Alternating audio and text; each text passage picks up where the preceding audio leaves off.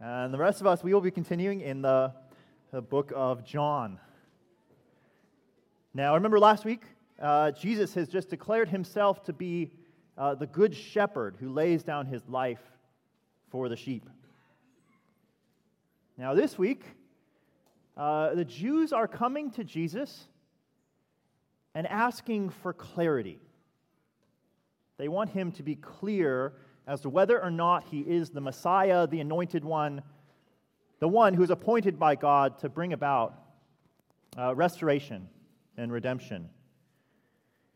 And as we think about this question, this is a question that is still very much on our minds today. Who is Jesus, and has Jesus clearly and adequately declared who he is? Now, for some of us, we want that from God ultimately. We want greater clarity, like prove that you are real, do some miracles, answer my prayer. I want to see you clearly and without the need for faith, maybe. There are others who just expect Jesus to come and make it very clear to people so that they can make a choice. So they really know what they're getting. They know, yes, he said he is God. He said he's the Messiah. He said he's the only way. And now I can choose. That seems to be what the Jews of the day are asking for. They want him to clearly spell out who he is, that they may judge him accordingly. And Jesus has to navigate these waters carefully because to say these things openly can get him into a lot of hot water. And so Jesus has to wisely and beautifully proclaim himself to be the messianic Son of God, but do so in a way that protects him and convicts those who would doubt his ability to claim those things. So today we're going to be looking at his assertion that he is the Son of God, one with the Father. We're going to see how he defends that from the Scriptures, with the ultimate goal that we might see that Jesus declares who he is by his works. His works speak for themselves, and our works speak for themselves as well, such that we would desperately need this kind of Savior, a Son of God, a Messiah who would lay himself down on our behalf. So with that, let's look at John 10, verses 22 through 42. At that time, the Feast of Dedication took place at Jerusalem. It was winter, and Jesus was walking in the temple in the colonnade of Solomon. So the Jews gathered around him and said, "How long will you keep us in suspense? If you are the Christ, tell us plainly." Jesus answered them, "I told you, and you do not believe. The words that I do in my Father's name bear witness about me, but you do not believe because you are not among my sheep. My sheep hear my voice, and I know them, and they follow me. I give them eternal life, and they will never perish, and no one will snatch them from my hand. My Father, who has given them to me, is greater than all, and no one is able to snatch them out of my Father's hand. I and the Father are one." The Jews picked up stones again to stone him. And Jesus answered them, "I have shown you many good works from the Father. For which of them are you going to stone me?" The Jews answered them, "It's not for good work that we're going to stone you, but for blasphemy, because you, being a man, make yourself God." Jesus answered them, "Is it not written in your law, 'I said you are gods'? If he called them gods to whom the word of God came, and Scripture cannot be broken, do you say of him whom the Father consecrated and sent into the world, 'You are blaspheming because I said I am the Son of God'? If I am not doing the works of my Father, then do not believe me. But if I do them, even though you do not believe me, believe the works, that you may know and understand that the Father is in me, and I am in the Father." Again they sought to arrest him, but he escaped from their hands. And he went away again across the Jordan to the place where John had been baptizing at first, and there he remained. And many came to him, and they said to him, And they said, John did no sign, but everything that John said about this man was true, and many believed in him there. Let's pray.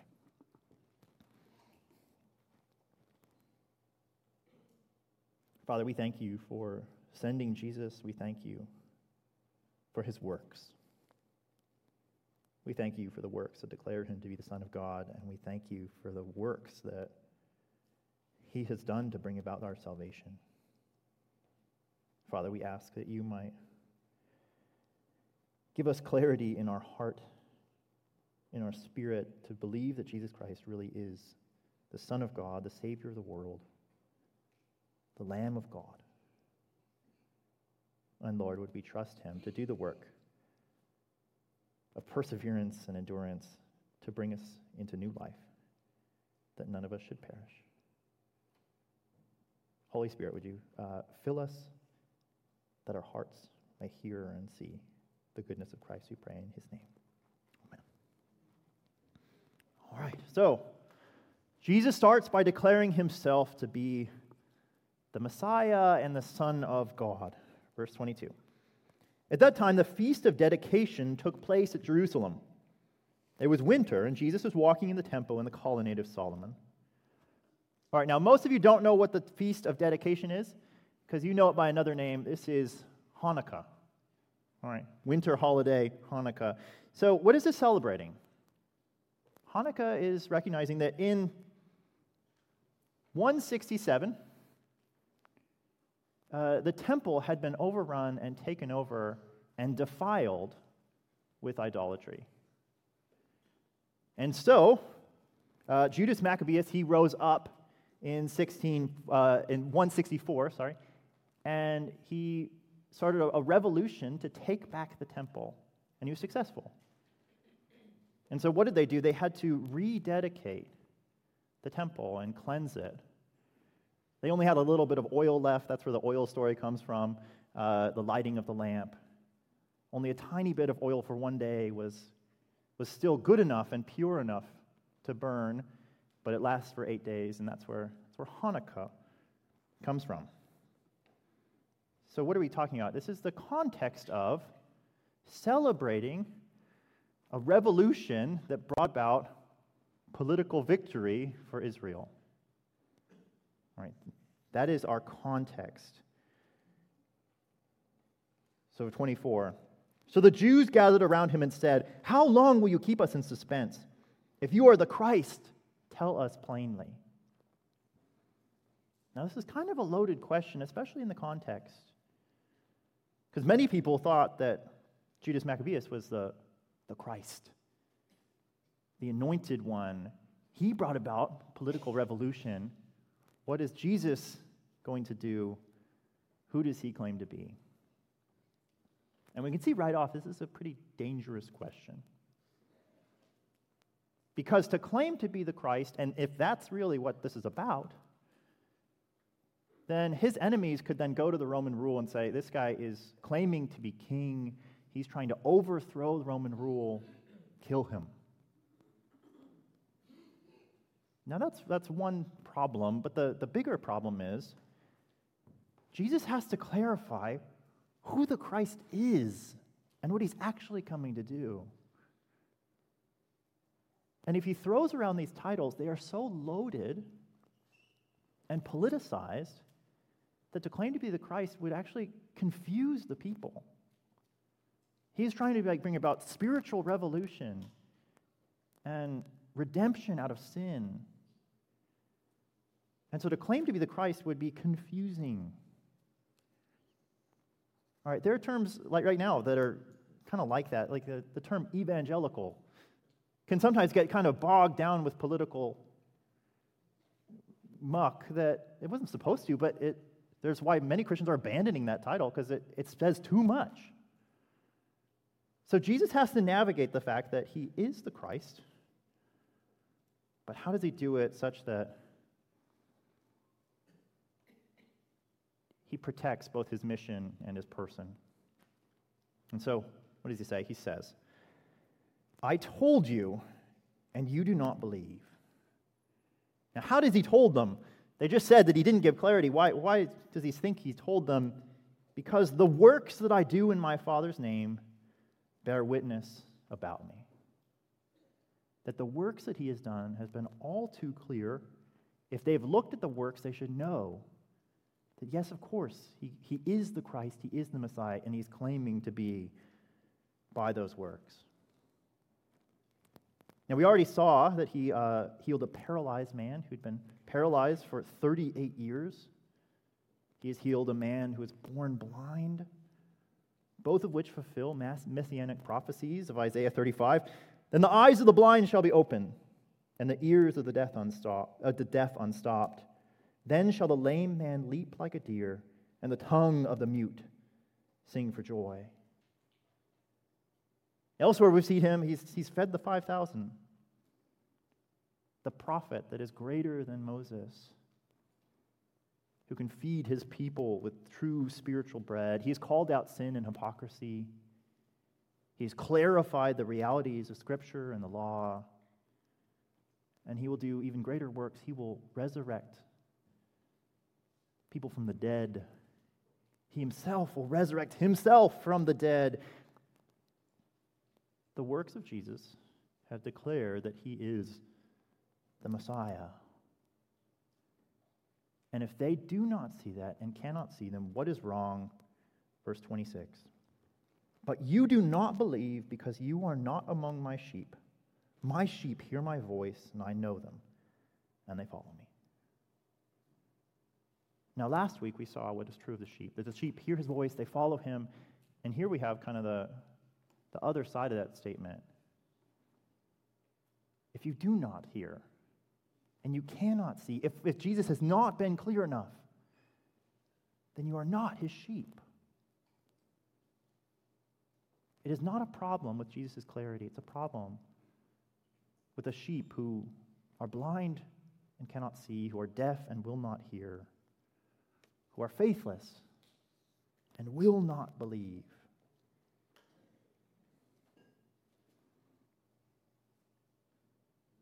The works are enough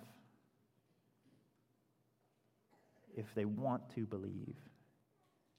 And Jesus now is going to talk about then one final work. Verse 28. I will give them eternal life, and they will never perish, and no one will snatch them from my hand. All right. Think of the reality of what this man is claiming. To give eternal life such that those who come to him will never perish, and no one will snatch them from his hand. But they will not be judged. They will not be destroyed. No thief can come and steal them.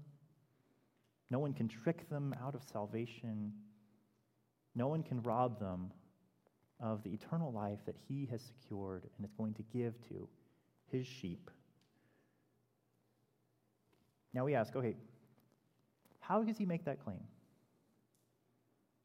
How does he make this huge claim that no matter what, those whom he has chosen cannot and will not perish and cannot fall away? Verse 29, my Father who has given them to me is greater than all, and no one is able to snatch them out of my Father's hand. No, this is the doctrine of assurance of salvation and perseverance of the saints. And what does it stand on? It doesn't stand on our works. It doesn't stand on our ability. What does it stand on? It stands on the power of the Father,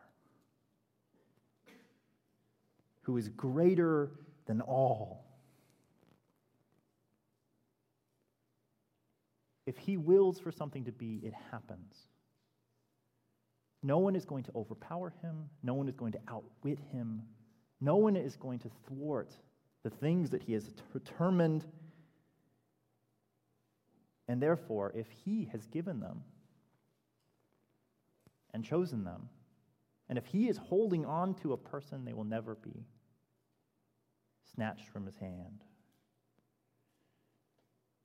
Now we have two lines of thought. Okay, so here's Jesus, the one who who will not let anyone go, based upon the power of the Father. But how do those two things come together with this last statement in verse 30? I and the Father are one. I and the Father are one. Now, that is a huge, profound statement. This isn't the only time. Jesus said just a few weeks ago, before Abraham was, I am. Once again, claiming to be divine. Okay, so let's flesh out. What does this mean? I and the Father are one. First, what it doesn't mean. This is not saying this is just two names for the same person. No, that's heresy. It's not that there is one being and he can put on different hats or different modes and kind of look different. No. No, it's a mind-boggling distinction here.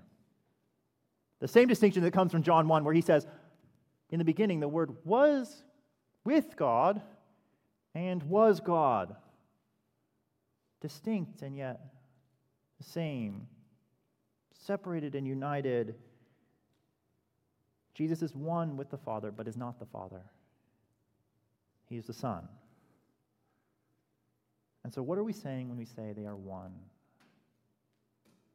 I think in the very least we are saying that their wills are the same, their purposes are the same, that the things that they determine to do, they together do as one, and therefore, if the Son and the Father are united on a purpose, it is singular, and it will be done.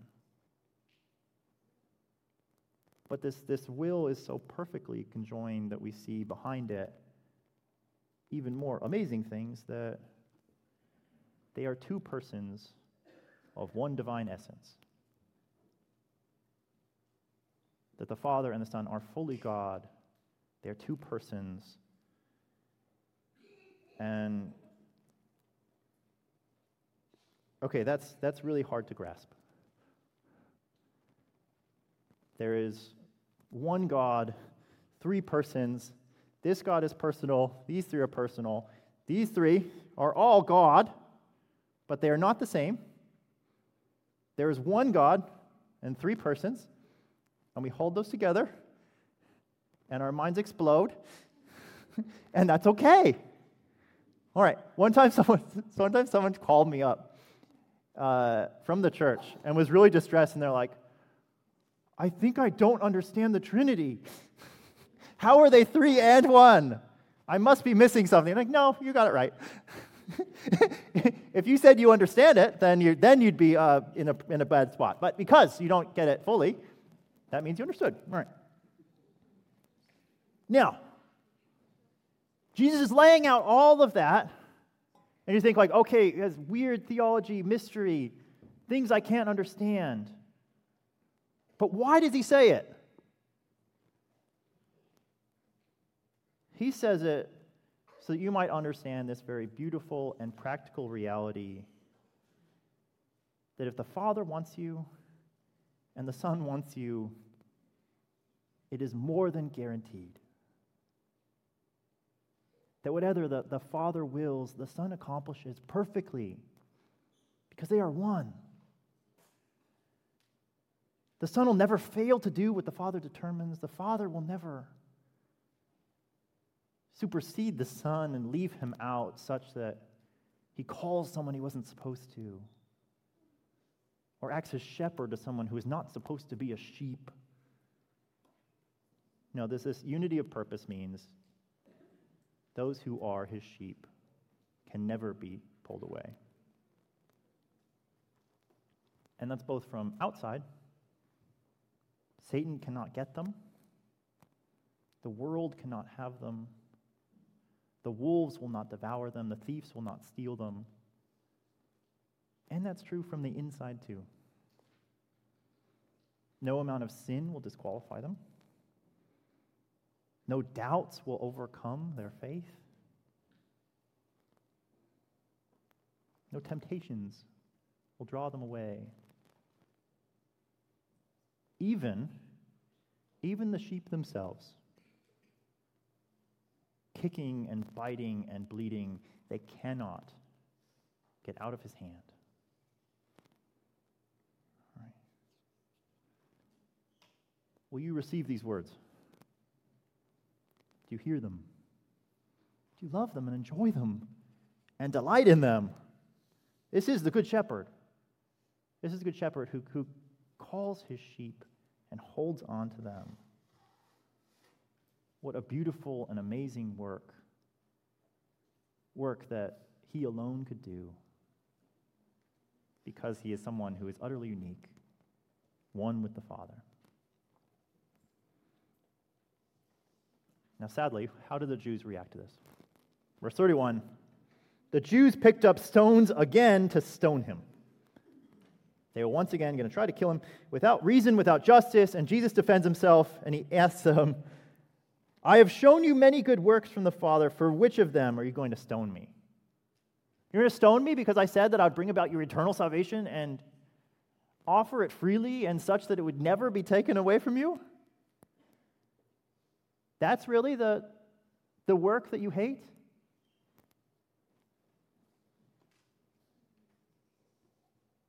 No, that's where, okay. Is Jesus dumb and he doesn't understand why they're trying to stone him? No. All right, he knows why they want to stone him. But what is he? He's trying to take them off of these crazy words that he just said, which even now we think is crazy and hard to understand and hard to believe. And he's saying, stop looking at the words.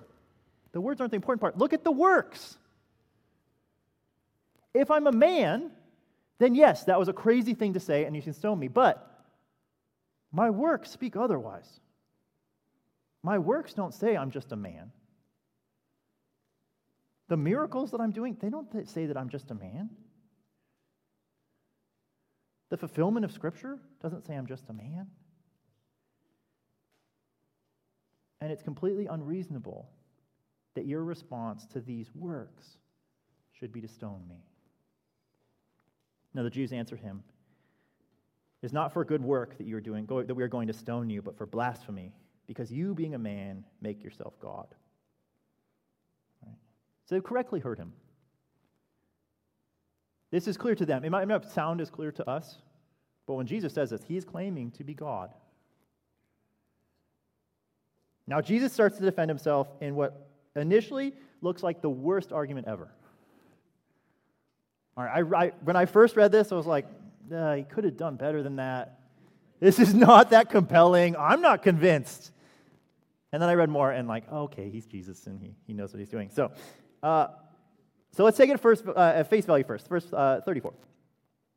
Jesus answered them, is it not written in your law, I said you are gods? If he called them gods to whom the word of God came, and Scripture cannot be broken, do you say of him whom the Father consecrated and sent into the world, you are blaspheming, because I said I am the Son of God? Got that? All right. Yeah, clear as mud. Good. All right, so initially, what does this sound like? He picked out a verse in all of the Bible where some people happen to be called gods. And he's saying, there's a place in Scripture where people are called gods, so surely I can call myself the Son of God, one with the Father. What's wrong with that? All right. If that's all Jesus is saying, that would be fine. It would be kind of ticky-tacky and proof texty and semantic. But okay. It's not a very good argument though. Okay, maybe someone said, there's one weird little passage that says this. It's fine. But this is not Jesus. Jesus is not the semantics, I can find a way out using one verse of Scripture so I can do whatever I want. That's not Jesus. And so I'm going to try harder to understand what he's trying to say here. And actually, he's doing way more than that.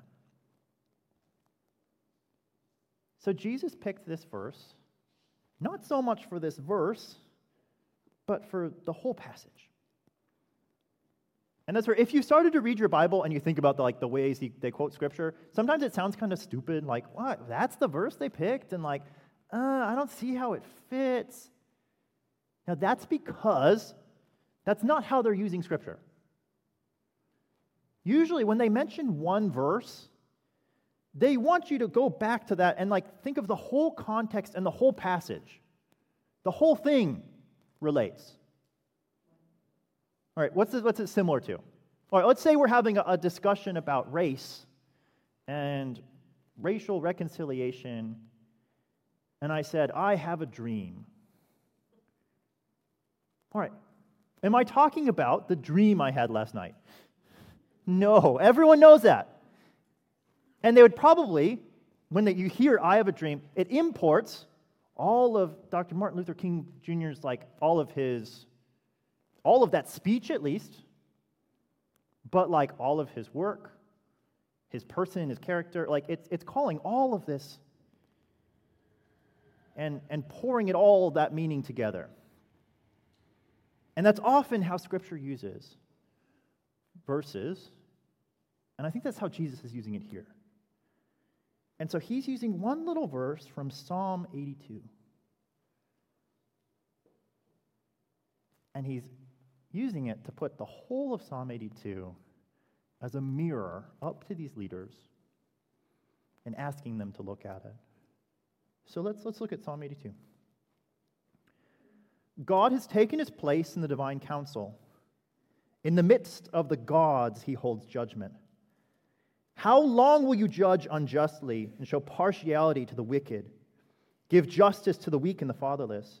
Maintain the right of the afflicted and the destitute. Rescue the weak and the needy. Deliver them from the hand of the wicked. They have neither knowledge nor understanding. They walk in darkness. All the foundations of the earth are shaken. I said, you are gods, sons of the Most High, all of you. Nevertheless, like men you shall die and fall like any prince. Arise, O God, judge the earth, for you shall inherit all the nations. What is this about? First off, who are these gods? These gods are rulers. Rulers of nations, particularly those called by God, those who have the law, the rulers of Israel. And what is this message saying to those gods? Is they have failed. That they were supposed to look like God as they ruled. And as they ruled, they're supposed to rule in a godly way that reflects his priorities. And that fights for things like justice and mercy and goodness. That destroys wickedness and upholds good. And even more than just looking like God, what are they supposed to be? They are supposed to be sons of God. Verse 6. I said, you are gods, sons of the Most High, all of you. Nevertheless, like men you shall die and fall like any prince. These leaders are supposed to look like God their Father, such that they would be sons of God. But what have they done? They have utterly failed to do that. In their wickedness and in their bias and in the darkness of their understanding, they have not followed their Father. And they have done injustice and evil. Now, why does Jesus bring up that passage? He brings up that passage because the problem is not the language of calling themselves gods. His problem is not that he said, I make myself one with God.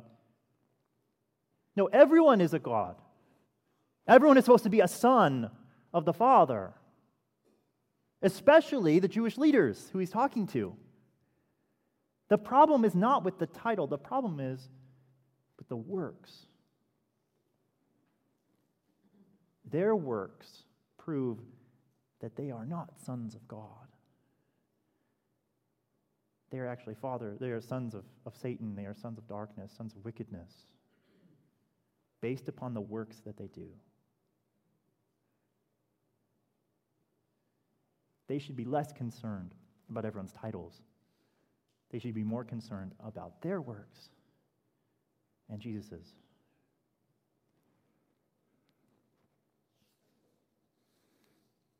And so Jesus, once again, he takes us back and says, consider the works. Consider the works that I do. Rescue the weak and the needy. Deliver them from the hand of the wicked. Give justice to the weak and the fatherless. Maintain the right of the afflicted and the destitute. He's saying, actually, by my works, I am a son of God. I'm actually so perfectly doing these works that I show myself not to just be a son of God, to be the Son of God. The fully divine Son of God, the second person of the Trinity. One Lord Jesus Christ, the only Son of God. Eternally begotten of the Father, God from God, light of lights, true God of true God, begotten, not made, of one being with the Father. That's the kind of sonship that Jesus is proving himself to be by his works. And the question is, for the Jewish leaders, who do you prove to be by your works? And we are caught in that crossfire as well. Who do we prove to be by our works? We are called to be sons of God, to reflect our Father who created us. We are called to be image bearers, reflecting his nature, loving and giving grace and mercy, giving life. And we have to ask ourselves, what do we look like? Do we look like the sons of God we are called to be?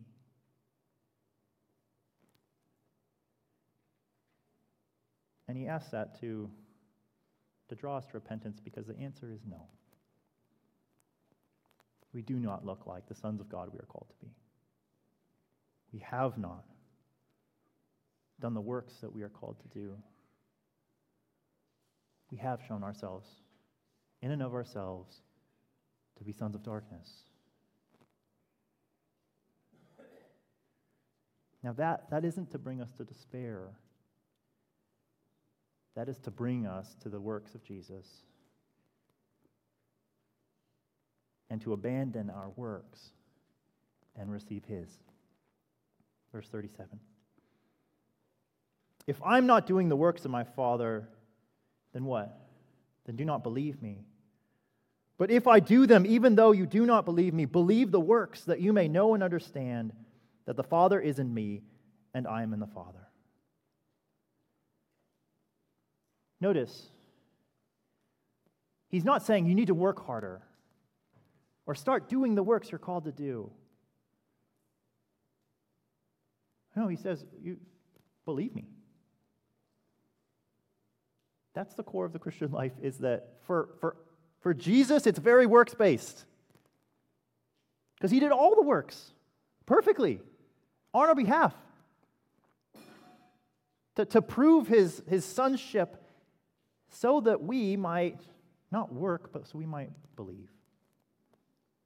We might believe in Jesus and trust him to give us all of those good works, to give us his sonship, to adopt us into the family, that we might receive the divine Son and become adopted human by faith sons with good works that are Jesus's and given to us. And works that continue to change us and sanctify us, works that hold us until that final day unto eternal life. That is Jesus' point here.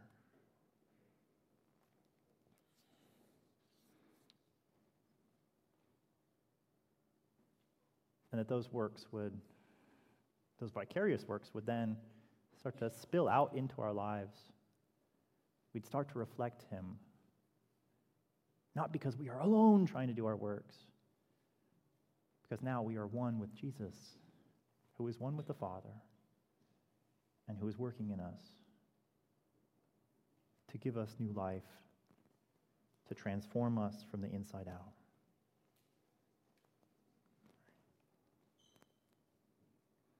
All right, I ask you some questions now. Are you actually dealing with the works of Jesus? There are too many people who don't care about the works that Jesus did, and they only care about what are you going to do now, Jesus? Prove yourself to me as I sit in my bedroom and wait for you, instead of dealing with the fact that what about all of the works he's already done? What do you do with them? What do you say to them? Do you believe in them? Have you asked yourself, what if all of these people are seeing the miracles of Jesus and shocked by them and hate him and cannot get rid of him because the works speak for themselves? What do you do with a Savior with a person who does such works and claims to be God? Stop looking for your own works. Look at the works he's done. Let them open your eyes. Trace them back to who he must be. Second,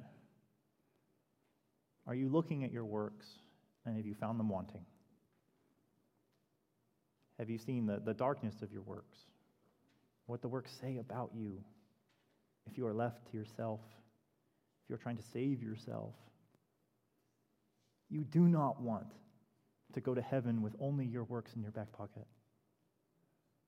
They will only condemn you. We trust in Jesus to give us his perfection, his works, his righteousness, his goodness, only by faith. That is your only ticket. If he's washed away our sins and placed on us his good works.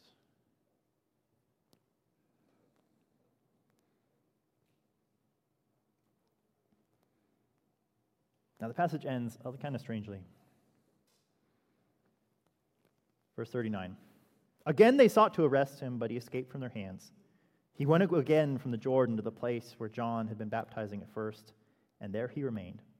And many came to him, and they said, John did no sign, but everything that John said about this man was true. And many believed in him there. This is kind of funny ending. Jesus has to flee because his time has not yet come. He's not fulfilled all righteousness. He's not done all the works that he needs to do, namely death and resurrection. But he goes to the place of John the Baptist, out in the Jordan,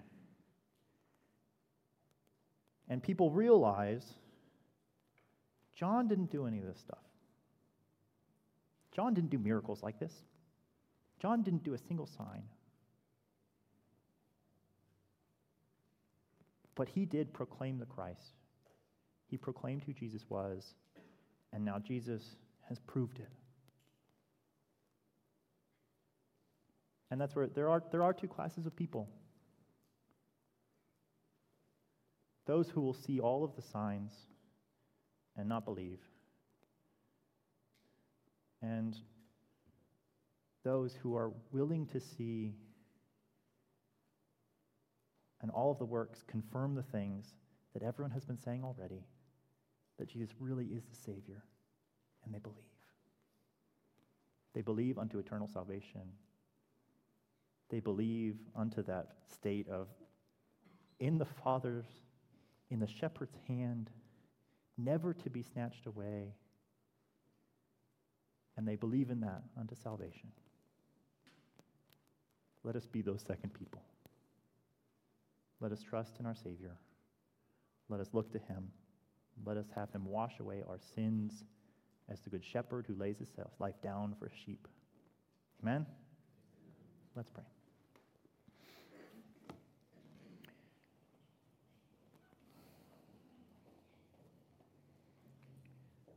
Father, we thank you that you sent your Son, Jesus, to die for our sins and to give us eternal life. We thank you that you, with one purpose, called for us to be saved, sent Jesus to do it. And though we didn't talk about it today, you gave us the Holy Spirit to seal and guarantee that all of that has taken place. Father, if we have believed in Christ, we ask that you would give us great assurance, both that his works confirm who he is, that we have not merely trusted in blind faith, but we have trusted in a Savior who proved himself. And Father, would you give us the confidence that Jesus speaks about, that we would trust that we will not be snatched away, that our life is hidden with Christ on high, that the things that you have purposed will come to pass. And Father, for those who have not trusted in Christ, I ask that you would call, that you'd open eyes and unstop ears, that the works of Jesus